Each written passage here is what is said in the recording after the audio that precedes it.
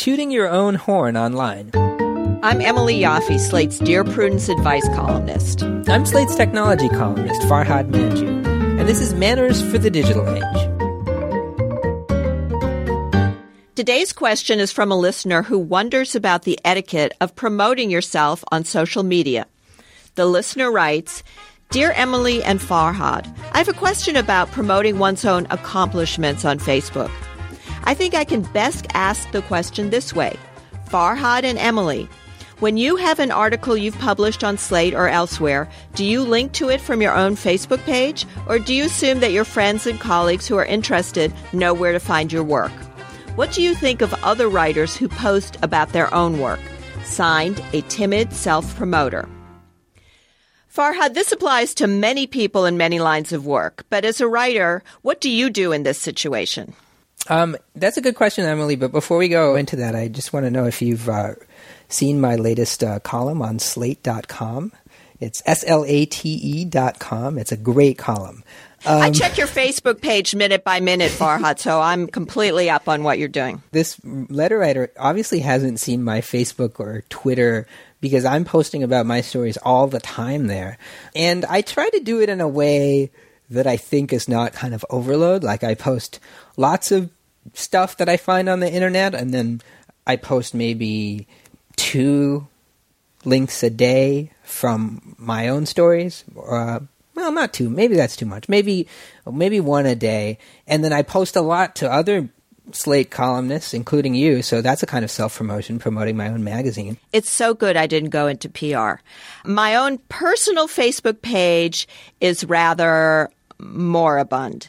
I do have a Dear Prudence Facebook page that I try to post to once a day, and then we have a Digital Manners Facebook page I try to post to, but I'm not generally tweeting my own horn, my own thoughts. I leave my work on Slate, and given that everyone is supposed to be a brand now and constantly promoting themselves, I'm probably not doing that good a job. But as far as this letter writer is concerned, back in the olden days of Facebook, I think it was considered rather obnoxious to use your Facebook page for so much self-promotion. Now it's expected. So unless you feel you're really overdoing it, go ahead.